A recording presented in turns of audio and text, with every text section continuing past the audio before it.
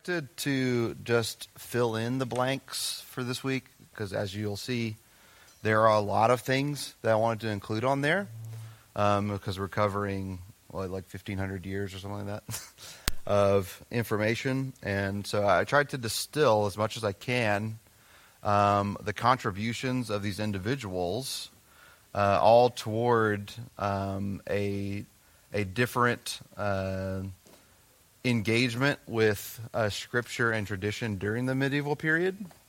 And so I'll move quickly through a couple of these and hunker down on a few as we go.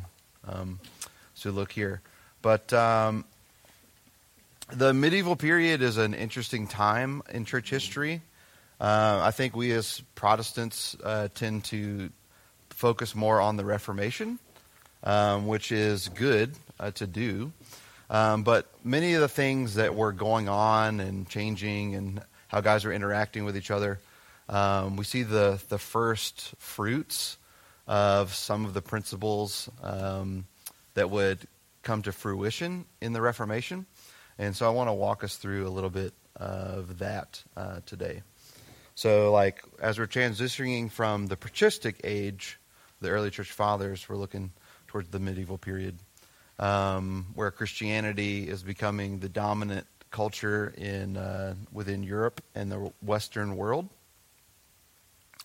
But it's during this time that we'll see that in almost continuity to the patristic era, the Middle Ages have a general agreement on scripture and tradition and their interrelationship.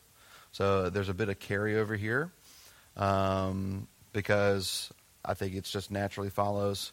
They are the most immediate beneficiaries of the early church fathers' legacy and can begin to build on the literature that they left behind. But there are two major figures from the Latin tradition that we're going to start with, whose influence greatly shaped the early medieval period, and that's Jerome and Augustine. So firstly, Jerome's translation, which became to be known as the Vulgate, sometimes they would just refer to it as the Latin Vulgate, became the established biblical text for most of the medieval West. And that's particularly true around the 5th century up into Charlemagne's demand in the 8th century for better practices in Bible transmission. So it was a very, very influential piece of literature at the time. So I think it's the first full statement of the scriptures into Latin at the time. But what was most influential beyond just the primacy of this text is that through Jerome's impact and his commitment to biblical languages, especially that of Hebrew, that with his exegetical commentaries really started shifting the monasteries, the monastic communities of the time, away from this kind of aesthetic refuges that we might think of when we think of monasteries, toward more Bible reading, intensive Bible study, and the preservation and reproduction of scriptural texts. So you can even begin to see some of these first fruits at the Bible Museum as you go. You can see some of the most beautiful examples, artful reproductions of scriptural texts beginning here in the monasteries there. But so Jerome and then Augustine, right? So he is likewise as influential. And what we see here is that I think his largest contribution is that he shaped much of the period's view and approach to Scripture. In his classical work, which I'll just refer to by the English, On Christian Teaching, we have his very significant bit of information here where he has a theory of what he calls signification. So he says the Bible as a text is a text of signs, that's the language he uses, that pointing to things, signs pointing to things. And from this, he puts forward 7 mystical rules. That sounds a little woo-woo to us now, probably, for discerning the hidden meaning in Scripture from the 4th century Donatus Tychonius, right?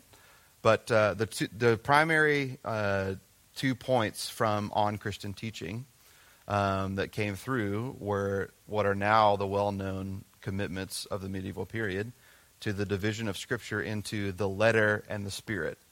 So certainly we've probably heard the phrase, to the spirit of the law, not to the letter. That's the origin of some of this here, this understanding of things can have multiple layers of meaning. That's what he's trying to get at when he's describing the hidden meanings of Scripture. Building on that, we have John Cassian, who uses what has been called the multiple sense approach. It's an even further establishment beyond into the multiple meanings of Scripture here. And he separated theoretical knowledge of Scripture into what is often called the quadriga, or a fourfold method. So we'll have literal, which they mean historical, allegorical, so spiritual and theological, tropological, moral, and anagogical, which is the eschatological. These senses that they're keeping in mind are interpretive possibilities for Scriptures, and they're trying to keep those in mind. Move along, we have Bede. These names are, getting into them is interesting. But, so this guy was, like many of these folks, he was actually a monk working in Northumbria at the time. And his primary contribution was through his commentaries and his great work called Ecclesiastical History. He wrote, what's interesting about him is not many folks at the time were writing commentaries of books that were not already dealt with by the early church fathers. So he had great reverence for the early church fathers, but he also was brave enough and bold enough to venture into writing his own commentaries on some works they had not dealt with before. But what's most interesting is that when he did so, his approach to scriptural interpretation continued the fourfold method, where he thought applicable. He employed this with I would say, a pastor's heart, because his intention was he wanted to guide the layperson to a clear understanding and application of the biblical text, and so he employed these methodologies in writing his commentaries. So he thought highly of the fathers, thought highly of the place of teachers in Scripture, and because of that, he wanted to make it more common to the common man. So briefly before we jump into the High Middle Ages, in 1789, just a little bit more history, Charlemagne issued his Admonitio Generalis, I think that's how I could pronounce it enough, which led to a creation of a new monastic and cathedral schools. So where the emphasis was going to be on preservation and production and the study of Scripture. I guess they would do it with all sacred literature, they would describe it as, but with the Scriptures being primary. And it's during this time that we first see the standardization of Jerome's Vulgate during the period. And later, we would see through his efforts, he would come to establish what he would call a corrected text through guys like this guy named Theodulf of Orleans, a bishop of Orleans, France, who he labored to arrive at a Bible that contained what he described as the Hebraic Veritas, which in Jerome's notes would mean Hebrew truth. So in an effort to produce a more corrected text, what they did was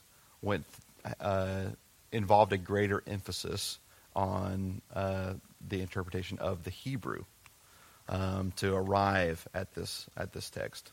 So as we're seeing through these guys, we have a standardization of text, so a number of folks can be dealing with the same material. We're having interpretive principles beginning to show forth, and some being built upon and expanded upon, as well as a greater love and focus on a accurate and strong manuscript tradition. That's what we're looking at coming into the middle section here. So then to the High Middle Ages, we have Lefranc, who his will be brief. I'll just deal with that. I find it interesting, but this is what he was doing. He decided to take all of Paul's work and say, let me try to analyze what Paul's rhetoric is. What is Paul arguing for in his writings? And this is an application of like an analytical tool to better understand the scriptures, always trying to arrive at what is the author trying to say. Similarly, you have Bruno of Cologne, who authored commentaries on the Psalter, also on Paul's epistles and Hebrews, and he was applying other tools of the liberal arts, looking for grammatical things, literary devices, rhetorical information, all in the interpretation of Scripture. But both of these men, both Lefranc and Bruno, they were employing these in hopes to better engage the biblical text and discern authorial intent. So authorial intention. Then we have Rupert of Duetz, yet another monk, laboring long on scriptures, trying to discern their meaning. But what he did is almost a systematic approach with one topic that we'll highlight at least, that he sought to understand God's triune nature through an examination of his creative and redemptive acts. So now we're employing like a singular category. Let's see what the scriptures say about this one thing and see what we have here. He additionally would have a special focus in this study on God the Son and the mystery of Christ as revealed in the Old Testament. So really scouring the Old Testament, looking for signs of Christ in the Old Testament. We'll cover these guys a bit more in the future, but as we get here to what I call later the Victorines, is possibly the most influential place in the medieval period for biblical interpretation. So we have the study of the Bible at this school of St. Victor. It was an abbey, and it became well known for biblical history and studies. And they embraced pretty strongly Augustine's kind of vision as a starting point. So On Christian Teaching would definitely be required reading if you went to the school. But first we have Hugh of St. Victor. So in his work, I'm not going to venture to say that, he took the signification theory of Augustine and was allowing for multiple senses, but he wanted to tether whatever interpretations that were the previous to, my brain is mush a little bit, pardon me. He wanted to tether any allegorical or anagogical interpretations to the literal translation. So he wanted to have in place basically a methodology that he felt he could root, that he could have a foundation for. So his emphasis was that he would give priority to the literal historical meaning as a groundwork for which all the other senses would be understood. So when I first was studying this stuff in college, I found it a little bewildering, some of the interpretations that we find from some medieval guys who were heavy allegorical. And I think it's because I'd been aware of this and found it be more favorable. And I think it's a wise decision at minimum to start with literal historical. Basing their studies on the Latin Bible, or were they going back to Yes. So you get a little bit of going back to the languages. You'll get it way more in Reformation. So like as history progresses and we're able to, it's interesting fact, but it's true. Reformation almost exactly coincides with the printing press stuff, and so second they get access to greater languages, more manuscripts, they're sending the stuff everywhere. But yeah, so that first standardization of the Vulgate, they would be primarily using the Latin, Jerome's work there. The reason they just stuck with Latin instead of the natural language we spoke every day, simply because someone already did it, so let's use it. Well, for whatever reason, Latin was the academic language at the time. So it was the dominant language for the arts, so they just maintained that. And coincidentally, that's why many of high liturgies involve heavy Latin, because they're drawing from sources around that same time period. Yeah. But yeah, so thank you, Jim. Continuing through the Victorines, we have student of Hugh, Andrew, who continued to have the literal sense be primary in his exegetical work, but he even more so in an attempt, I think, to get to, if he had the Hebrew fully, he would have been soaking it up. He started drawing from Jewish sources to approach the Old Testament. So he's like, they have a greater understanding of Hebrew language, they have a greater understanding of Hebrew custom. I can draw some meaningful information from them to help establish a better, clearer, literal sense of whatever text I'm looking at, to then undergird any of the other senses that I derive. In contrast, you have another student of Hugh who takes another route, Richard. He tended to practice a more experiential reading of Scripture, and he preferred much more the allegorical and tropological senses. Always looking for these hidden meanings with a slight de-emphasis on the letter, more the spirit, if you want to do it that way. But through this time period, the 11th and 12th centuries, while this is happening, we have a significant number of contributions to the Scriptures. And one of those would be the kind of the initiation of the glosses. So we're going to get there for a moment. So there is a notable achievement that occurred known as the Glossa Ordinaria, which basically just means glosses or for the common man. Basically, it's like one of the earliest versions of notes in your Bible. So they're like, hey, we have margins, let's put comments in there. Let's put insight, anything that we have. And so they started going pretty crazy with this. Any space, let's write stuff in it. This is not quite the same time period, but I do find it interesting. If you go to the Bible Museum, one of my favorite things to see there is people will do this even on their own to this day. But Martin Luther's pastor's Bible is there. And it's very small. It's not a big thing. And it has very little margins, these little spaces. And he's written all over them, all over the place. They could not get enough.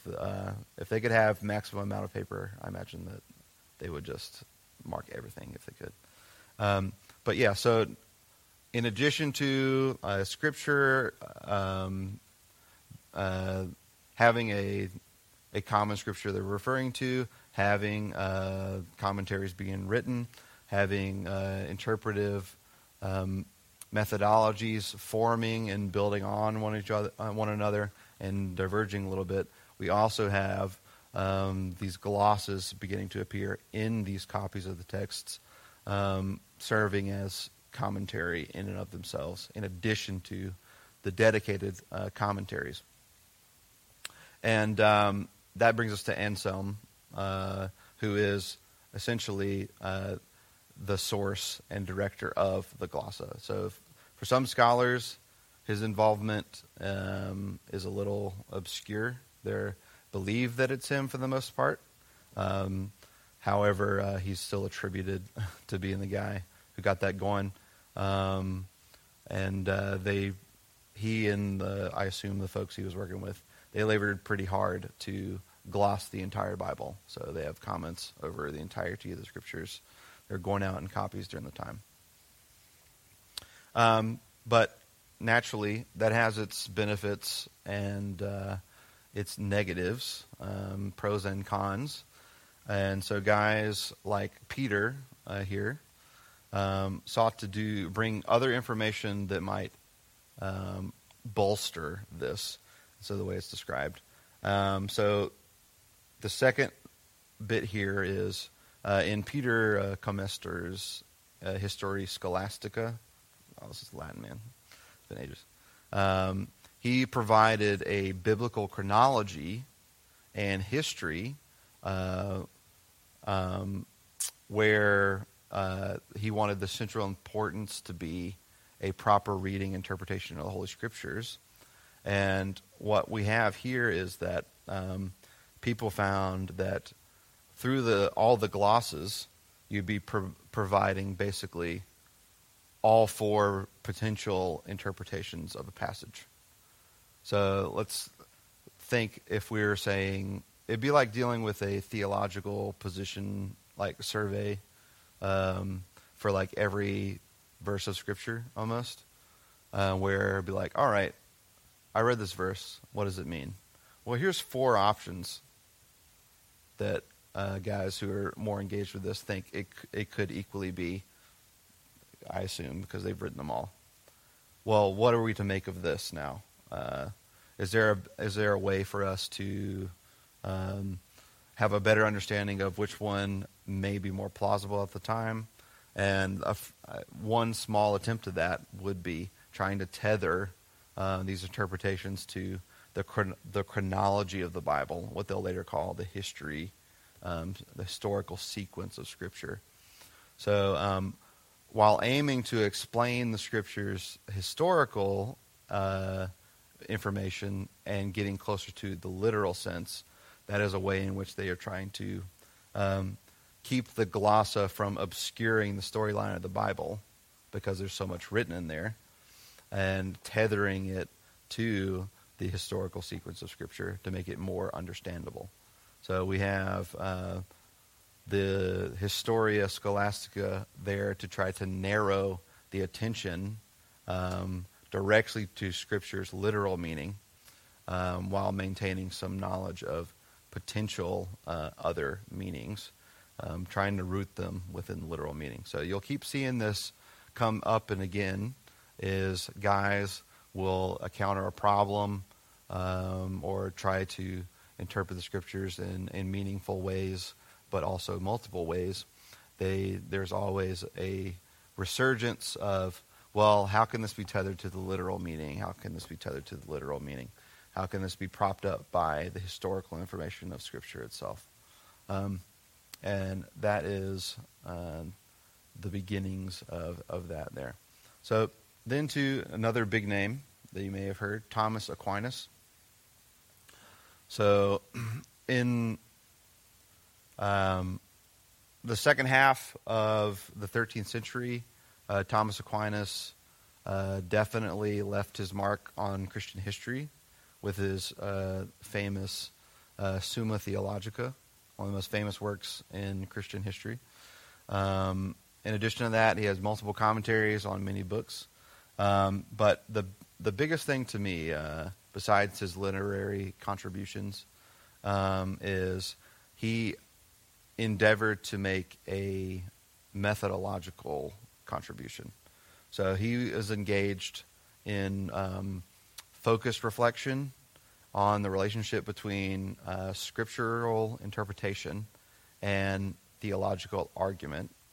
And so this would grant further authoritative priority to the literal sense in Scripture, all in harmony, I guess, in line with the Victorine gentleman that we just discussed. So in some of his writings, like I don't know how to say that, quodlibetal questions. He states basically that all spiritual senses, meaning allegorical or otherwise, should be authorized by the biblical text's literal sense, all with the purpose of safeguarding the singular witness or meaning of Scripture's unified message. So, more simply, it'd be in this sense, the literal sense governs all matters of Christian faith, propagated by a spiritual sense. So it's always trying to just tether, getting back to what does the text say, what is the authorial intent of the text, and any broader interpretations that come from that should have a meaningful connection to that material.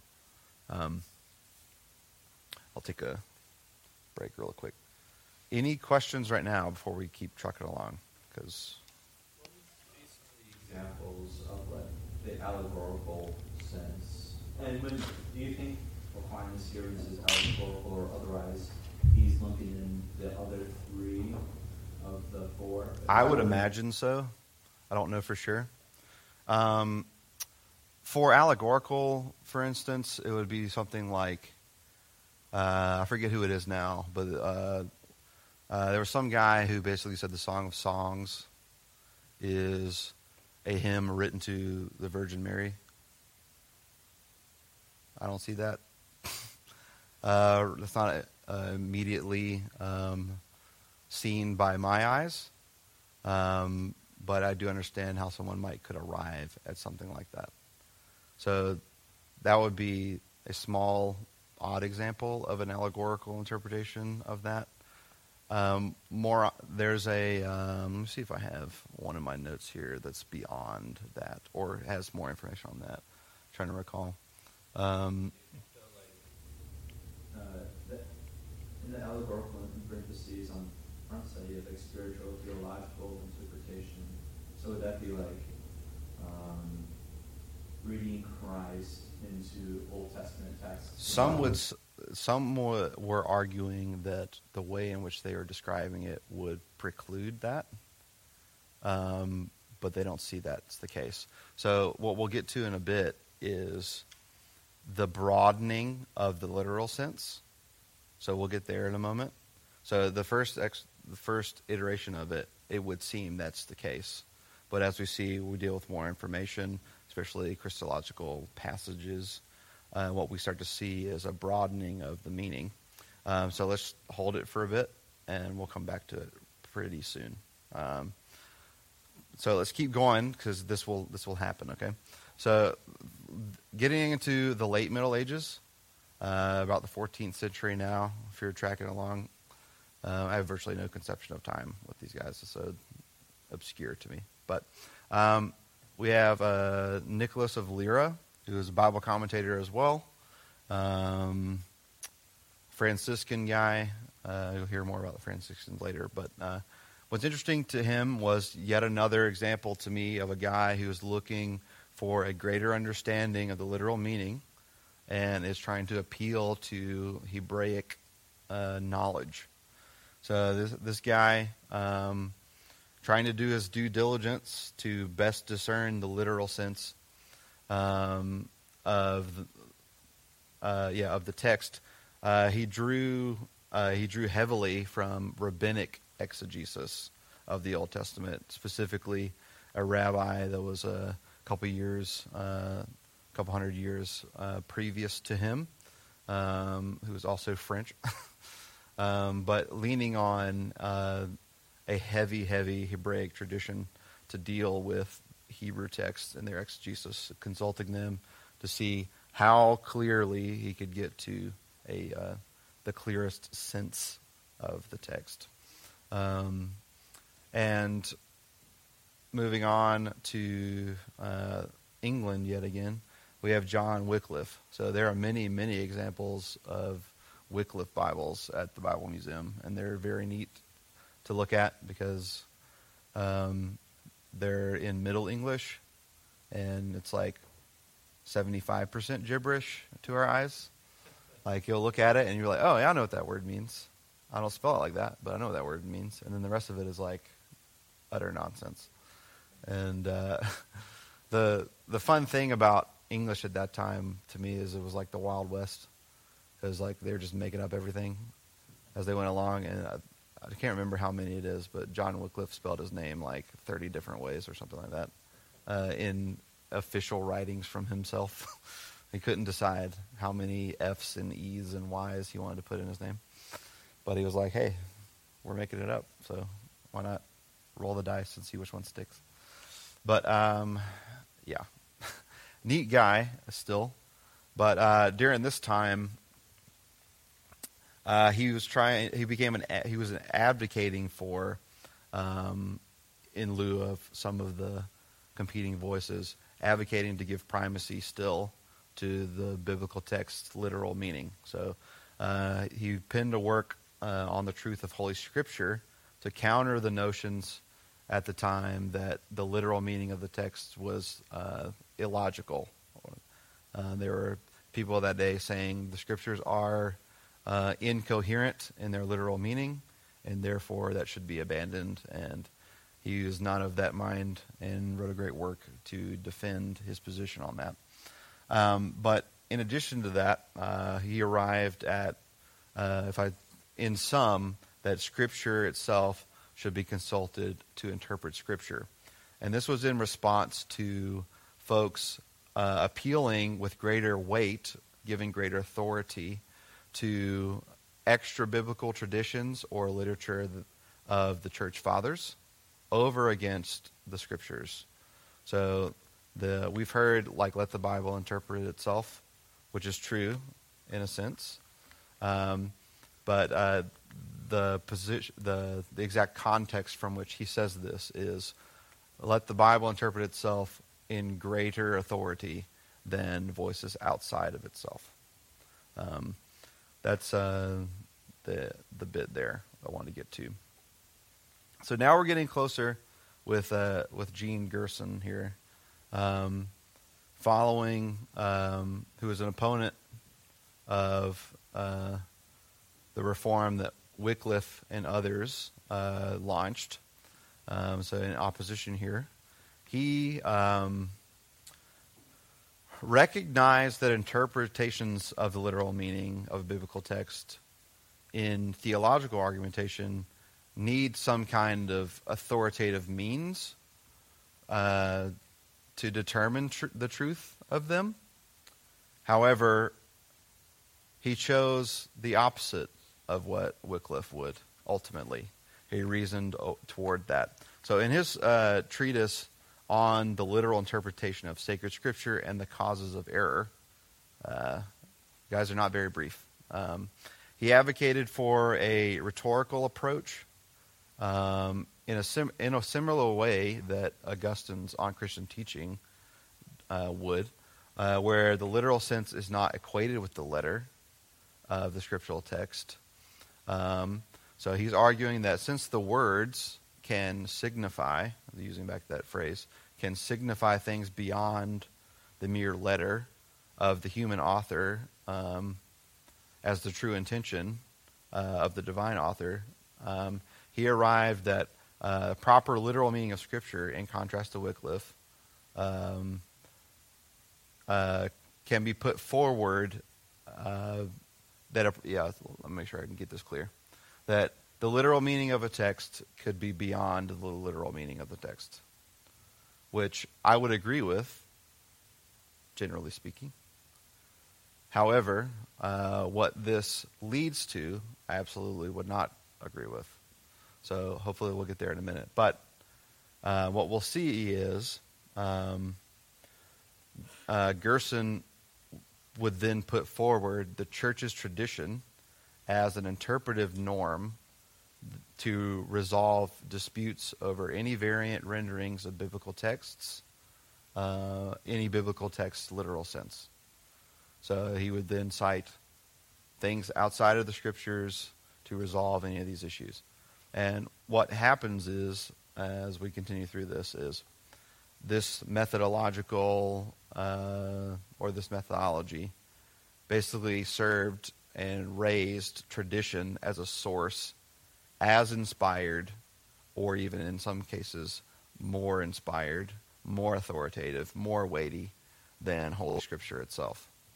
That's certainly our view on the matter.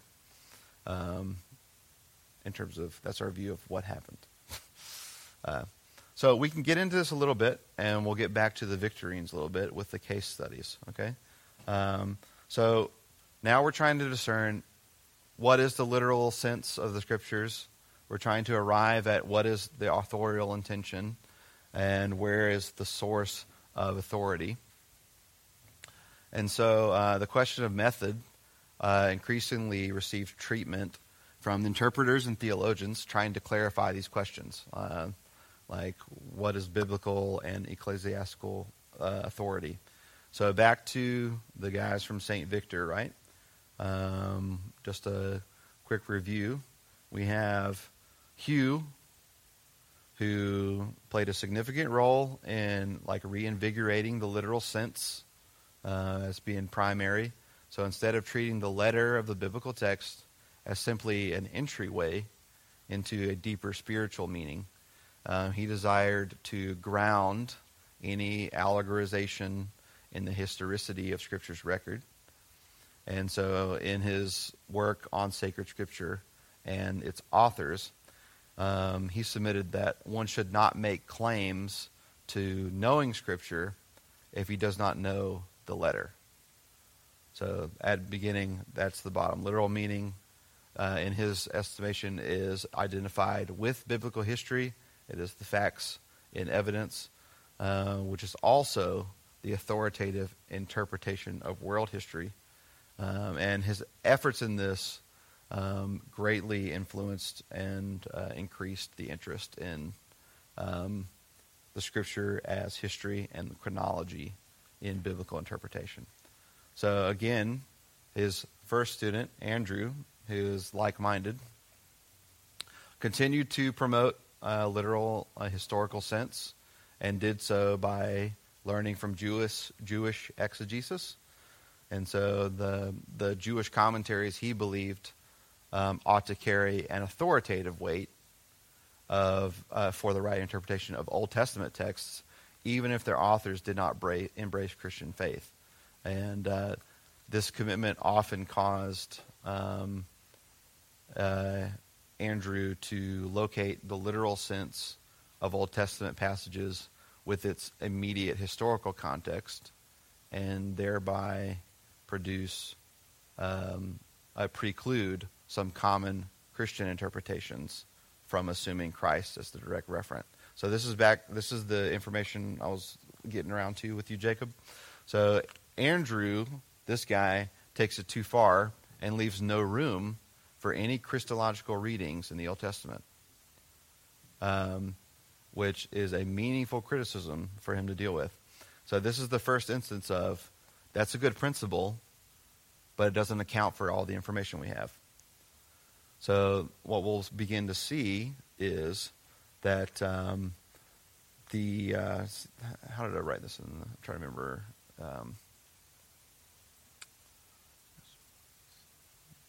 Yes. So here we have, let me see here. So they use the phrase, the mystery of Christ. He uses the phrase, the mystery of Christ. He does assert that it might remain present within Old Testament texts, but it would have to be grasped in a spiritual sense, not literal meaning. So we still probably would not agree with that. So he's like, Christ can only be there in a spiritual, allegorical sense.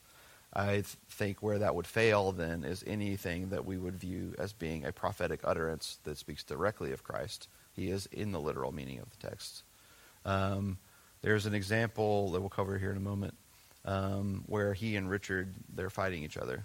So let's look back at let's continue looking forward to Richard here.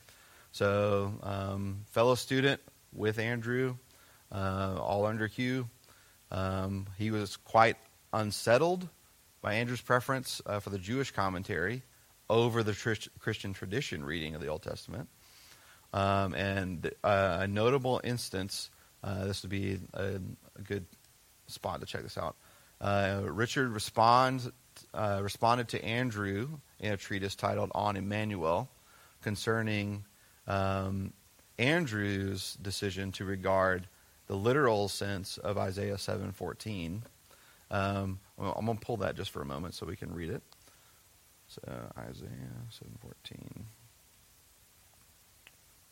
So let's see how we would tend to take this. Therefore, the Lord himself will give you a sign. Behold, the virgin will be with child and bear a son, and she will call his name Emmanuel.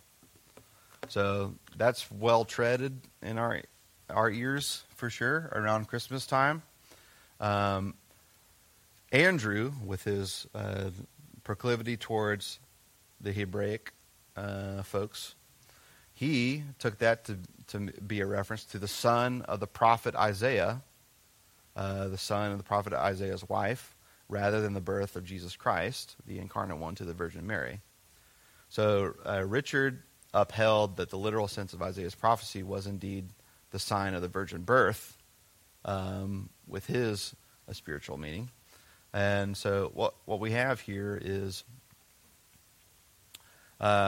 once again, this literal meaning for Richard, that is, should not be mistaken for the biblical text's spiritual sense. So to ascribe to the literal sense the immediate historical context instead of widening the scope to consist of all of God's history of salvation, that exposed, according to Richard, the absence of the Spirit's illuminating work on Christian readers. So here we have Richard saying, maybe not giving too much weight to guys who don't have the Spirit of God in interpreting God's Word, if it's going to lead you to errors like this. That was his criticism of Andrew's interpretation of that passage, which I would agree that Andrew's wrong. However, there's still some benefit to dealing with them. It's just you need to have all the information, hold them in tension. So that's a meaningful criticism here, where we would probably not agree with where Richard takes his stuff eventually on other texts.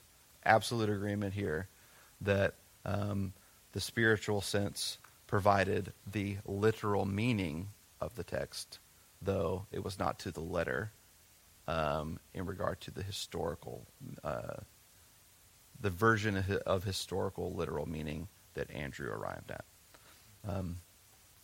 Yeah. Is that clear as mud? Because that is, yeah. Like with that text specifically, I know a lot of commentators would say it was referring to Isaiah's son, but then also to a fuller extent it's referring to Christ. So it would be both, so the literal meaning Sure. and the spiritual meaning. Which is it's possible as well. Yeah. But I think that's a good example. Mm. Yes. So, yeah, keep it on through. Getting away from all the infighting at the Victorines. So we got Thomas Aquinas here for a moment again. So what we have with Thomas is he taught that the verbal signification of the letter of the biblical text, this is getting closer to that to me, could be extended. So the letter of the biblical text could be extended to consist not only of the historical referent, but also a figurative sense or biblical metaphor. So this is precisely where we're arriving at with this Isaiah passage, where the faith to be believed and matters of theological argument, they ought to rest on the revealed truth of God. However, we still are considering the scriptures themselves as that revelation. Therefore, the Yes. So basically, the sufficiency and authority of the Scriptures, according to their literal sense, where it should be tethered, can still be derived in these multiple senses when accounting for all things. All while trying to arrive at authorial intention. So central to Aquinas' position was authorial intention. So the element of biblical interpretation that experienced significant theoretical construction during this time was authorial intention. So the divine authorship of Scripture was always looming in the study of the Bible. And at this point in history of interpretation, with the literal sense undergoing renewal, focus began to be redirected to the human author's meaning as the locale of the biblical text's literal sense. So we're thinking historical, grammatical, all of these kinds of things that we're more familiar with now. These are beginning to be developed and played with, experimented with, all for the purpose of trying to discern authorial intent. So again to the broadening bit of this information, the assumption of the literal meaning of a human author's intent could pertain to the doctrinal content that's delivered through figurative or symbolic expression, and it could cause the spiritual theological sense from the divine author to be conveyed verbally through the grasp of the biblical author's meaning. So we could discern the God's authorial intent through the authorial intent of the human author. That's what we're trying to get at. And so by trying to arrive at this, we begin to try to analyze biblical discourses and genre, all as a means to arrive at the revealed knowledge of God. So it would be better understanding the literature that's being written by the human author as a means to understand the authorial intent of the divine author. This is the pathway that they're seeking to walk through. And so I want to cover one more bit before I get into that. It would be, in addition to this, over the course of the 13th century, we have medieval literary theory itself being developed. They're developing precise understandings of these terms. So we're talking about authorial intent of author and authority. They're beginning to contemplate these ideas. And so an auctor was more than a writer in their conception. It was someone to be trusted and was worthy to be heard. So not just a pen, a hand writing things on the page, but someone who is bringing a message that ought to be dealt with. We also have auctoritas, which communicated that something was regarded as authoritative and worth belief because of its truthfulness. And so, applied to Scripture, the biblical authors were approached as those whose writing supremely held intrinsic auctoritas, conveyed at the level of the literal sense. So now we're getting closer to what their conception of authority is, where it's found in the literal sense, and how they are trying to arrive at that literal sense of the text. And also the range at which the literal sense can be understood for spiritual theological meaning as well. So this comes to a head a little bit and really sets the stage. This is the pregame, I guess, for the Reformation, where we have the literal sense stuff being dealt with while papal infallibility is being propped up. So I imagine most of us are not Catholic, but this is a doctrine to this day held by the Catholic Church, that I think is on very faulty ground, and I would not want to be the one who has to try to defend papal infallibility with the current pope over against even 2 popes ago.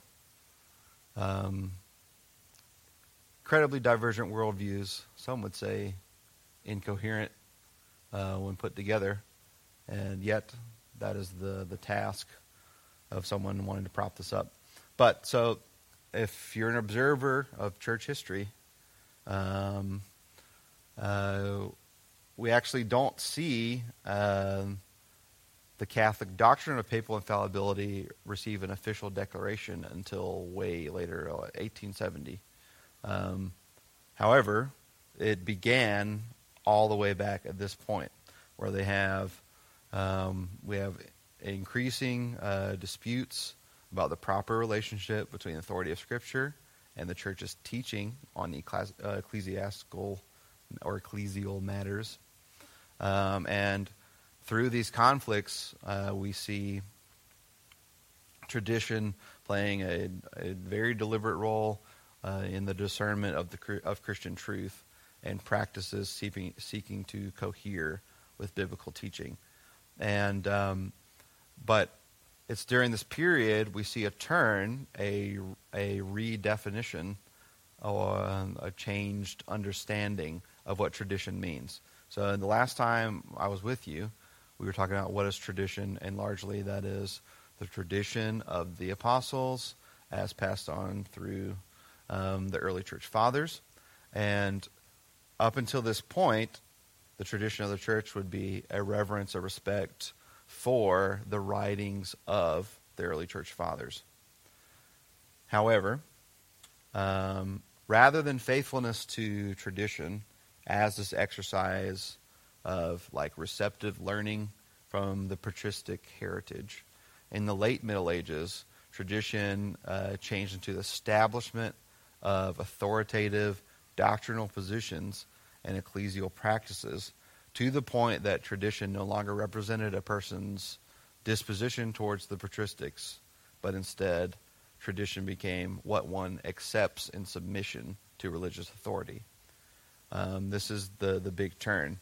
And so one of these debates was the question of papal infallibility. Can the Pope err? Can he be wrong? And by the 14th century, we have the literal sense going on, this complex development we've looked at for a while this evening, so that it might extend to spiritual and mystical senses, trying to discern human authorship and communication of divine meaning. And so to determine the God-revealed truth of Scripture, extra-biblical tradition provided numerous sources to enlist for theological determinations. So we have the writings of the fathers, we have early canons, we have other papal decrees, all that were being cited. And so we have, let's make sure I'm coming down to the wire on this. Pardon me. Let me get into this more briefly than I was going to. Excuse me.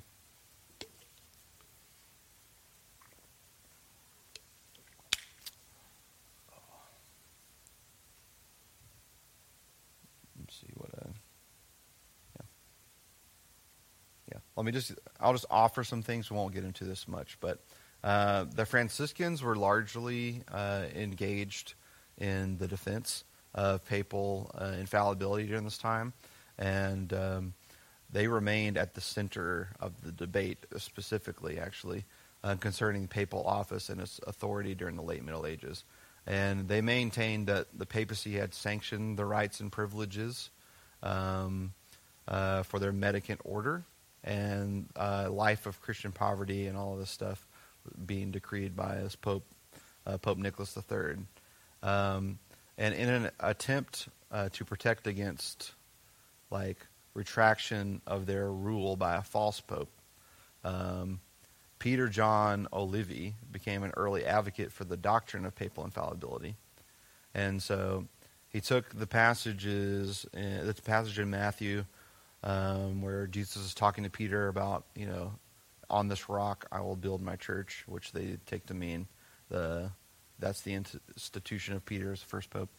They understand Christ's words addressing directly to Peter with the promise that his faith would never fail in Luke 22, to then mean that Christ has already established the one true church, and he cannot err in matters of truth, and matters of truth essential for salvation.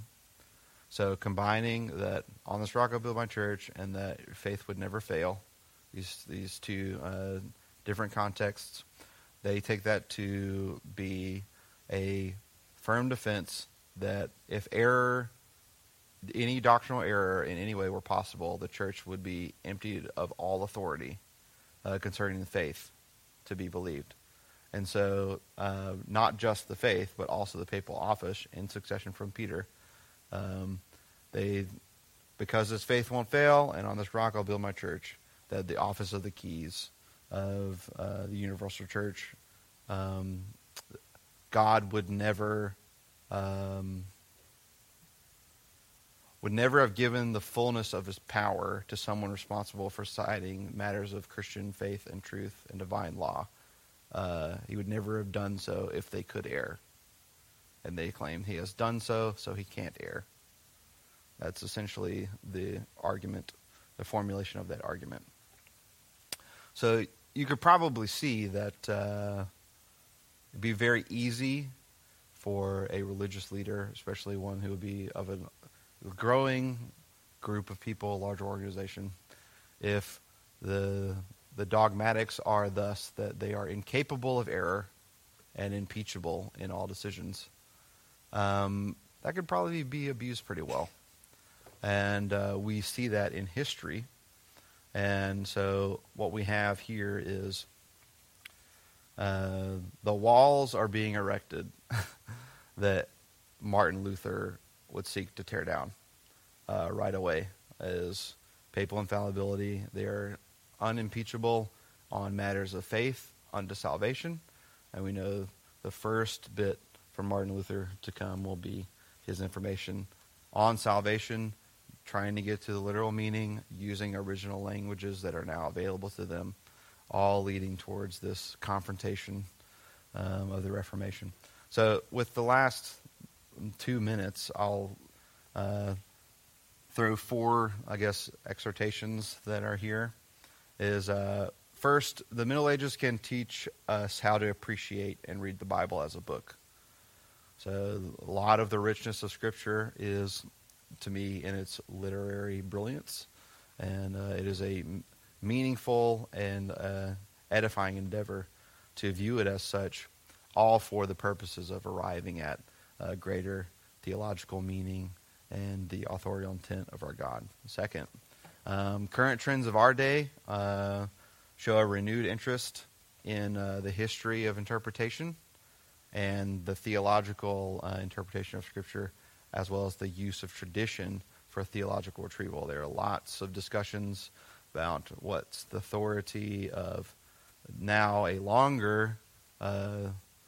greater host of what we could say are our early church fathers to us now. As later we get in history, many theological things being written. What is the weight of them over against the Scriptures themselves, and so forth. Third, we see an interesting coexistence of these different parachurch things, I guess. I don't know if it's a good word for that, but we'll see ecclesial bodies, we'll see monastic groups, and universities devoting themselves all to interrelated disciplines, all for the betterment, I think, of Christendom in general. And lastly, this is a warning we can heed from this period, is to not delve, for the sake of whatever our proclivities may be, into similar argumentations that would, I say, lower the authority of the literal meaning of Scripture to derive at our ecclesial beliefs, our ecclesial practices, not to overweigh that version of tradition, a dogmatism that is less supported by the literal meaning of the text, for the sake of our time, whatever our goal may be. But instead, we continue to think carefully, as they were seeking to do, many of them, about our central commitments to the sufficiency of Scripture, the authority of Scripture, so that we can properly relate our theological method, especially as it pertains to how we might answer enduring questions of what makes a given doctrine or position a biblical position. But yeah, so I used every bit of that to get through that. I didn't expect this one to be as long as the other one, but I feel like this one is less convoluted. Well, it's more convoluted, but it's a little clearer to grasp the tent poles, I think, of the development of some of these things. So, any questions or clarification now that we've arrived?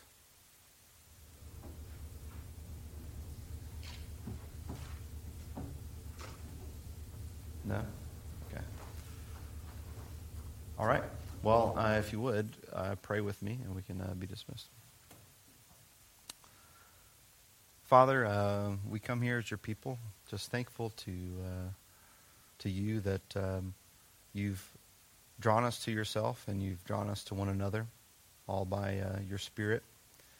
I pray that as we continue to study your work in the past, your work through your people seeking to understand you better, that we would grow in our love for seeking you in your word, that we would continue to tether our hearts to your truth, and that we would continue humbly seeking what you have to say on all matters in our lives, and in our church, and in our city, in our country, in our world, and that anything that would come against the knowledge of Christ, that we would reject. Anything that would push us towards that we would receive gladly. Continue to illumine us by your Spirit, that we may understand you, love you all the more, and continue to spur us on to love one another and do good works in your name. I pray this all in Jesus' name. Amen.